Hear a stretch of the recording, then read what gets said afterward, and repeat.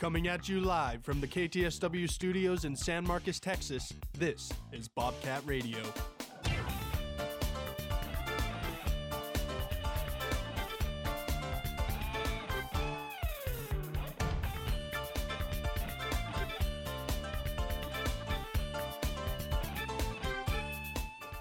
Good morning, Bobcat and Rattler fans, and welcome to this Monday edition of Bobcat Radio here on the 26th of September.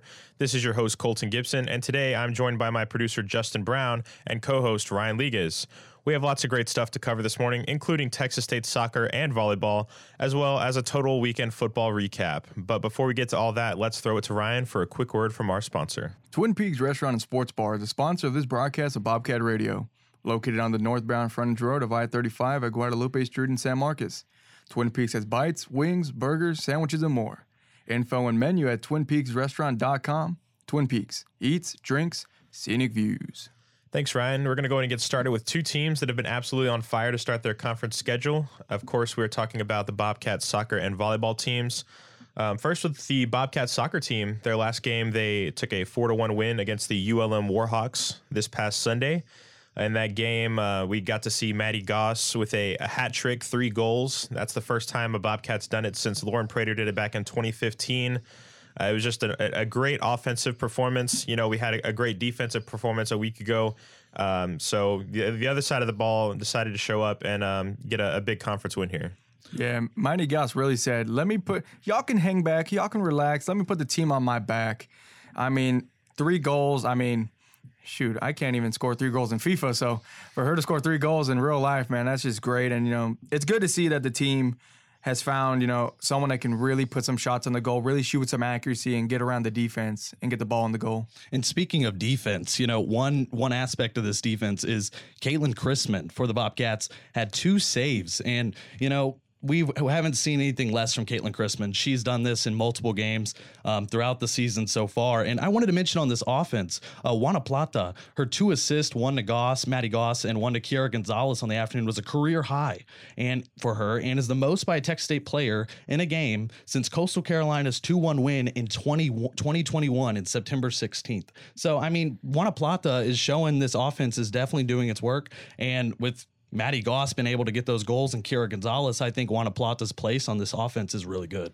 Yeah, it comes after such a tough game. They started conference play, the second game and the conference schedule was that game against Georgia Southern, and it was a 1-1 tie.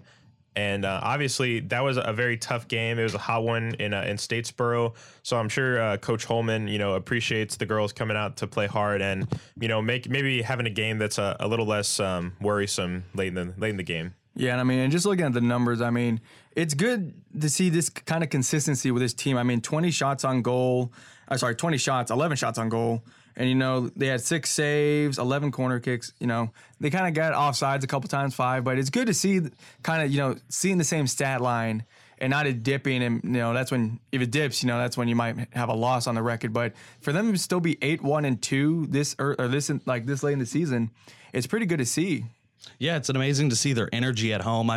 Within the first 3 minutes, I was producing this game, and I had Joey Gonzalez on the call with Giancarlo Cacho, and I was shocked to hear that within 3 minutes of the game starting, there was already a goal. And I wasn't even ready for the amount of noise that I heard from Joey. He got on his feet. He was loud. And, the energy there is something else. The fans are showing up as well. There was over 175 fans that attended to this game, but we've seen fans pour out in the previous home games. And with that energy, it really helps them a lot come back from a draw or a loss on the road. And I think with that energy and with Steve Holman's coaching, this team is looking quite frightening for other Sun Belt teams. Yeah, so the Bobcat soccer team will next get on the road to take on the Southern Miss Golden Eagles. That game will be this Saturday, October 1st at 12 p.m. in Hattiesburg, Mississippi. But you can stream the game on ESPN Plus to support the Bobcat soccer team on the road. But next, we will talk about the Bobcat volleyball team. And in their last games, they swept 3-0 and won 3-1 against the ULM Warhawks as well on Thursday and Friday of last week. That was to open up their conference schedule. So it was a great way to open it up. On Friday at the Rattler game, me and Paxton talked about this, but what a better way to open up your conference schedule if you're, Coach Hewitt and the volleyball team. Yeah, and to win both on Thursday and Friday, I mean, it just, it cements a little bit, of what the team is able to do. And, to win the first 2 conference games of the season, it shows like, okay, so now this is who we're going to be playing, this type of talent in the conference. And I mean, they did good on that Friday game. I mean, they probably already covered a Thursday game, but for the Friday game, I mean, 61 kills for the team. Jada Gardner, nothing new. She had 16 kills in the game. Nothing new. Jana Fitzgerald had 12. And I mean, they did put up a good amount of errors, 22. But I mean, other than that, they had a good hitting percentage. I mean, assists was on mark. But I think 61 kills, I mean, you love to see that. Yeah, 61 kills, and not to mention, the number 60 does ring a bell. That was the amount of assists Emily DeWalt had last game. Well, this time she had 47, and it's just insane that this Emily DeWalt on this Bobcat team, I mean, winning Sunbelt Player of the Week, now Sunbelt Setter of the Week 21 times in her career so far, 3 times already this season.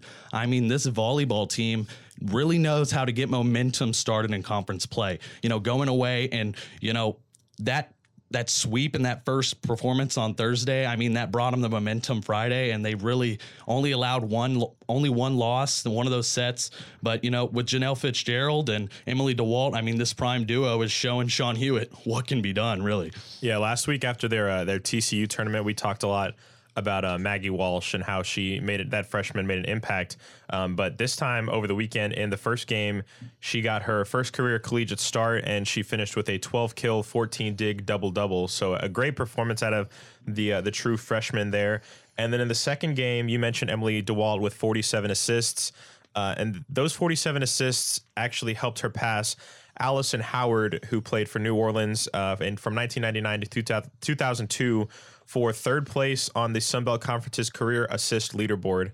So she is now holds that third place spot, and she's going to enter this weekend's matchup just 37 assists shy of passing second place. So, a fun story to follow for the rest of the season, and hopefully we can see her, get to the top of that leaderboard by the time she finishes her time here at Texas State. Yes, we want to see her at the top of that leaderboard. And I mean, there's no other opportunity than, the next few games. I mean, if she's getting 60 assists in a game, she could break the first place record. I mean, I'm not surprised. Emily DeWalt, needs to be sponsored by DeWalt, the drill company. But yeah, no, Emily DeWalt, she's just really doing amazing things for this team, and I wouldn't expect to see anything else at this next game versus James Madison. Yeah, no, and it's really good to see, like, not only has this volleyball team have such consistent success, but has consistent players. I mean, this group of girls has been together for a good amount of time.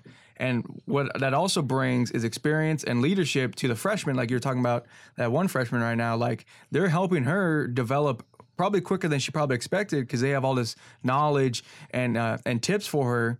And so it's good to see this team with a lot of success have this solid group of veterans and a really good freshman and, sophomore group of players on the bench that can learn and develop to take over whenever they leave. Yes, exactly. I mean, this freshman group, when we were talking to Sean Hewitt before the season even began, he talked about the biggest issue facing this team was just getting a starting group on the floor because there were so many new members on this team, new freshmen, and there's just so much more there's such a young core here on this team. There's so many more opportunities for learning and growth, especially in those losses. We look back in those tournaments previously, the one in Hawaii, the one to TCU, those losses that they did take in those tournaments to get those nationally ranked schools. It gives these freshmen a real opportunity to prepare themselves for a starting lineup position in the future. Yeah, the Bobcats will next take on the James Madison Dukes on Friday at 6 p.m. and Saturday at 12 p.m. And these games will both be at Strahan Arena here in San Marcos. So make sure to keep supporting these girls and, help them continue their success this season. But we're going to take a quick break. But on the other side of it, it's time for some football talk. So don't go anywhere. You're listening to Bobcat Radio on KTSW 89.9. Welcome back to this Monday edition of Bobcat Radio. In the studio with me, I have my producer, Justin Brown, and co-host Ryan Liguez, and this is your host, Colton Gibson. As I said before the break, we're diving right into football talk, which, of course, starts off with the Rattlers from San Marcos High School. The San Marcos Rattlers, unfortunately, had a heartbreaking game on homecoming night where they lost to the Eagle Pass Eagles 39-31 on Friday at Toyota Rattler Stadium. I was at this game. I was taking stats up in the booth with Kyle and Paxton, And it looked like it was going to be such a great start. The first play for San Marcos was a 75-yard touchdown pass from Isaiah De Leon to Tony Diaz.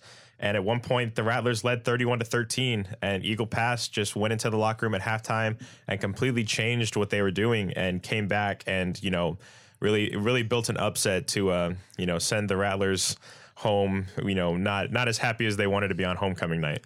Yeah, it's always unfortunate to lose at homecoming night. I mean, at my high school, I don't think we ever won a game at homecoming night when I was in high school. But yeah, I mean, looking at this, at the stats and the scores from this game, I mean, like you said, the Rattlers had it. I mean, 12 points in the first, 7 in the second, and then 12 points in the third, and then they just got shut out in the fourth quarter. And then I don't know, they put something in the Gatorade or something for the Eagles, because I mean, they scored 20 points in the fourth quarter to win the game. And I mean, you take these losses, you analyze what could have gone wrong, what could have gone better, what did you fail to execute. But I mean, it's good to see that even though they lost, it was a good game. They put up pretty good numbers, rushing wise, passing wise. And, I think that defense just got kind of tired towards the end. They got worn down. So I think if they can try and limit the amount of time that the defense is out there, that'll really help them in the future. 100%. I mean, the defense is such an important and crucial aspect of the game of football, and it needs to be prevalent. You can't allow another team to score 20 points in that fourth quarter. But, what I take away from this game is look at their first game when they played against Hutto Hippos at home. That was a game where penalties, ran the entire game. 150 yards was given away by pointless penalties by defensive linemen. And look at how they've improved. I mean, they're playing a team, the Eagle Pass High School Eagles, and that was a team that was that's 4-0, now 5-0. And, that's a big challenge to take on, and for your homecoming game, and you actually hold them to 39-31. I don't see that as a loss in my book. I see that as improvement. You're holding one of the best teams nearby to a 39-31 score. I see that as improvement, and I think that early lead was kind of fun for the fans at homecoming, but just like you, Ryan, my homecoming games always resulted in an L. So I can't really know what it's like to see a homecoming win, Colton. Yeah, you mentioned the improvements, but I think some of their mistakes kind of caught back up to them a little bit. The offensive line, the penalties kind of kicked them in the butt again with a few false starts, a few holding penalties. And, maybe you put that with fatigue. Maybe you put that with just, it's slipping the mind. But these mistakes pile up. And then on the defensive side, they could not stop the quarterback runs. Eagle Pass's quarterback had 5 rushing touchdowns. He's supposed to throw the ball. He had 5 touchdowns on the ground and then also 1 through the air. And that, that helped lead them back to a win. So you have to see what's going on during the game and adapt to that. And you have to stop the penalties. Yeah, in high school, it is very tough to take on a dual threat quarterback. I mean, if they can run, there's no way to contain them. Usually, in high school, you don't have DeMarcus Lawrence on the line. You don't have Devin Bush as a linebacker. You don't have Darius Slay as a cornerback who can react quick enough to when that quarterback starts running to go get him. So if you have a dual quarterback in high school, that's money. And like you said, 6 touchdowns in total, 5 on the ground. What can you do about that? He's just too good. Yeah, the Rattlers are definitely going to have to learn how to deal with some of this talent coming in, and a homecoming game. And this wasn't a district game yet. I don't believe so. So they're not in district play yet. So some people may say, "Oh, this loss doesn't really count." But I think it was a great learning experience for this entire team, and it definitely is a shown of their improvement. When you look at that Hutto Hippo game, that was quite embarrassing for home fans. But then you see the way they've improved, and they're playing against a really, really tough team like this with talent. Many teams don't get to see that often, and the fact that you can hold a team to 39 points when they could possibly score 60 on your head like they've done to other teams, that's some improvement for the Rattlers. Yeah, so the Rattlers this week will take the week off and not have a game, so they will have some time to look over their first games before they head into their district matchups.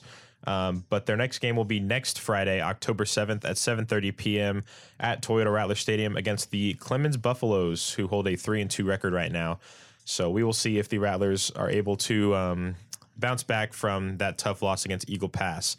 But next up, we'll take a look at the Bobcat football team, who are back to 500, 2-2, the best start since 2016.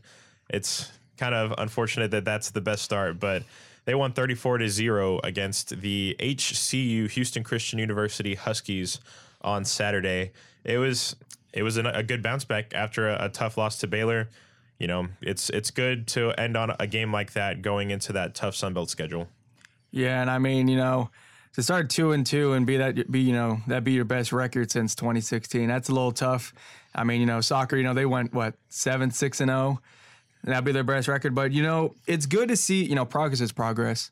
And so it's really good to see this team develop the way they have and, you know, really progress better than in seasons past. And, you know, to have a shutout at home is a big crowd booster and a morale booster for the team. And I mean, and that's what we've been saying this whole since the beginning of the season. You know, you know, they got to win, you know, the team over, you know, they got to buy in, but they also need to win the fans over. Because when you have a good amount of fans in that stadium, that brings it up a notch. You know, the energy for the team is way better, and it really helps you, you know, really know what you're playing for besides yourselves.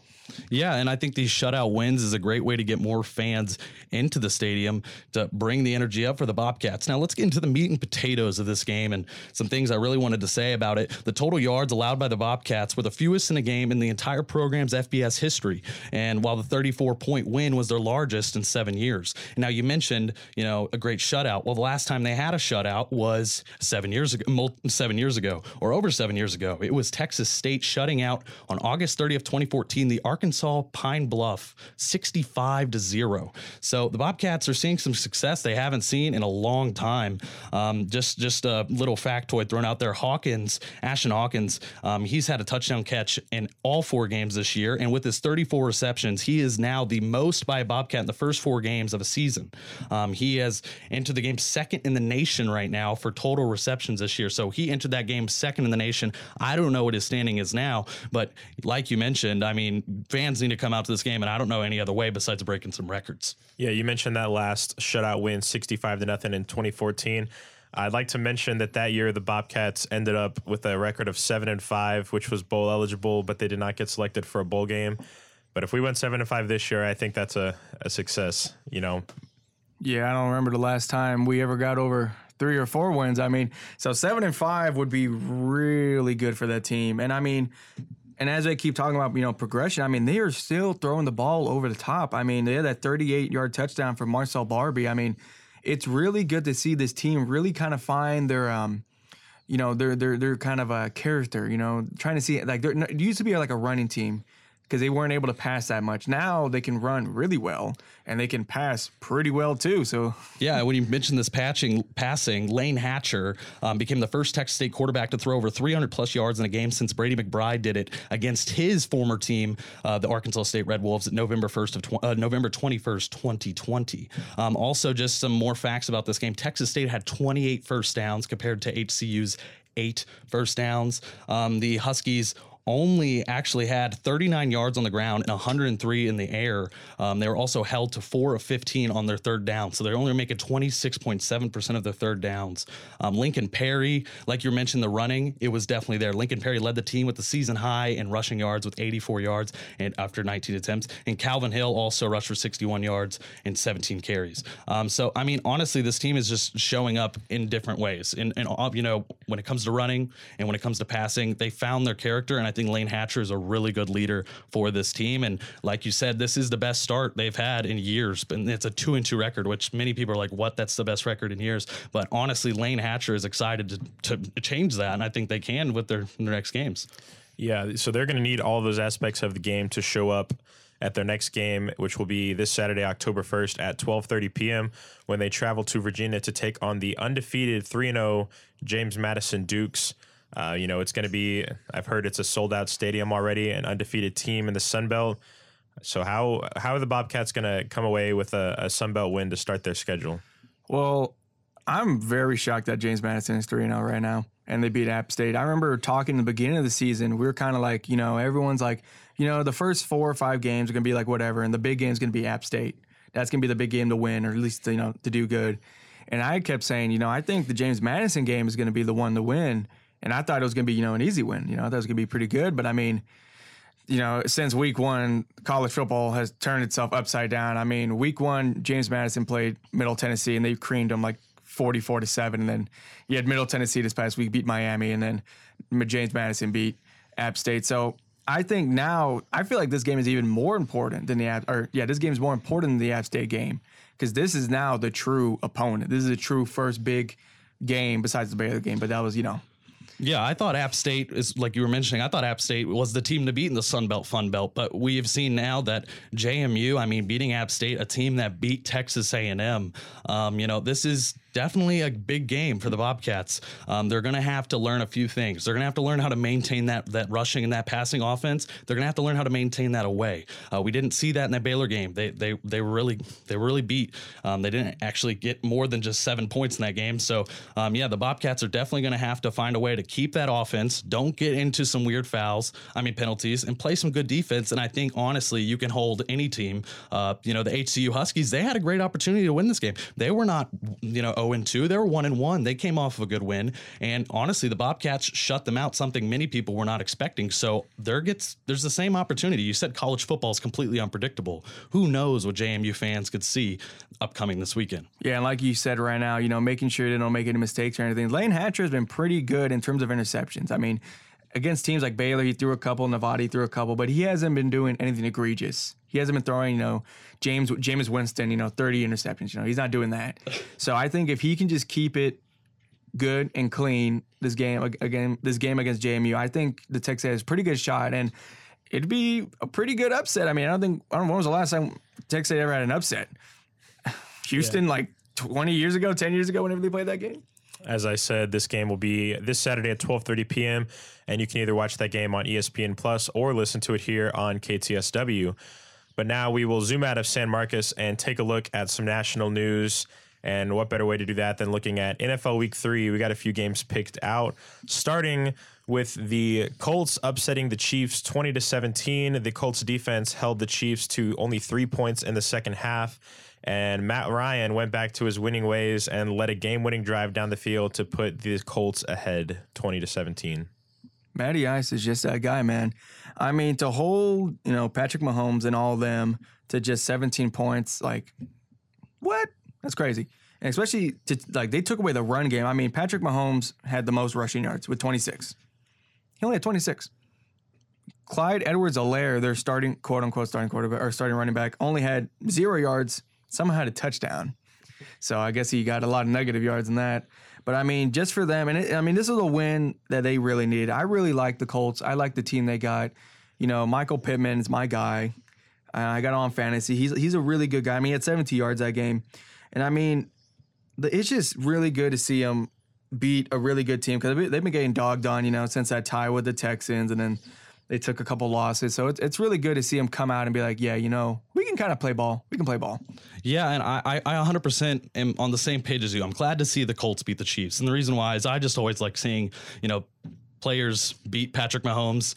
Sorry, Jordan Young, if you're listening. The Colts really showed up, and Jonathan Taylor really showed up as well. If you look at that game against the Texans, that first game, Jonathan Taylor was actually held down pretty well. So to see that improvement, that's a big reason why they definitely came away with this win. I know he had, 71 rushing yards. So Jonathan Taylor definitely made an impact on this rushing offense for the Colts. And I think just the Chiefs, Patrick Mahomes being held down. They really couldn't get away with this win, but we'll see what the Chiefs can do next time.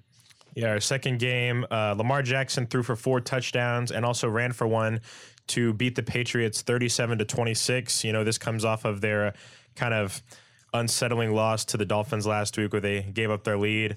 But also on the Patriots side, Mac Jones suffered a pretty rough ankle injury that could keep him out for a while. And Brian Hoyer is the backup quarterback right now. So what do the Patriots have to do to solve this problem, I guess? They just have to make sure that Brian Hoyer can still throw the ball. Dude's old.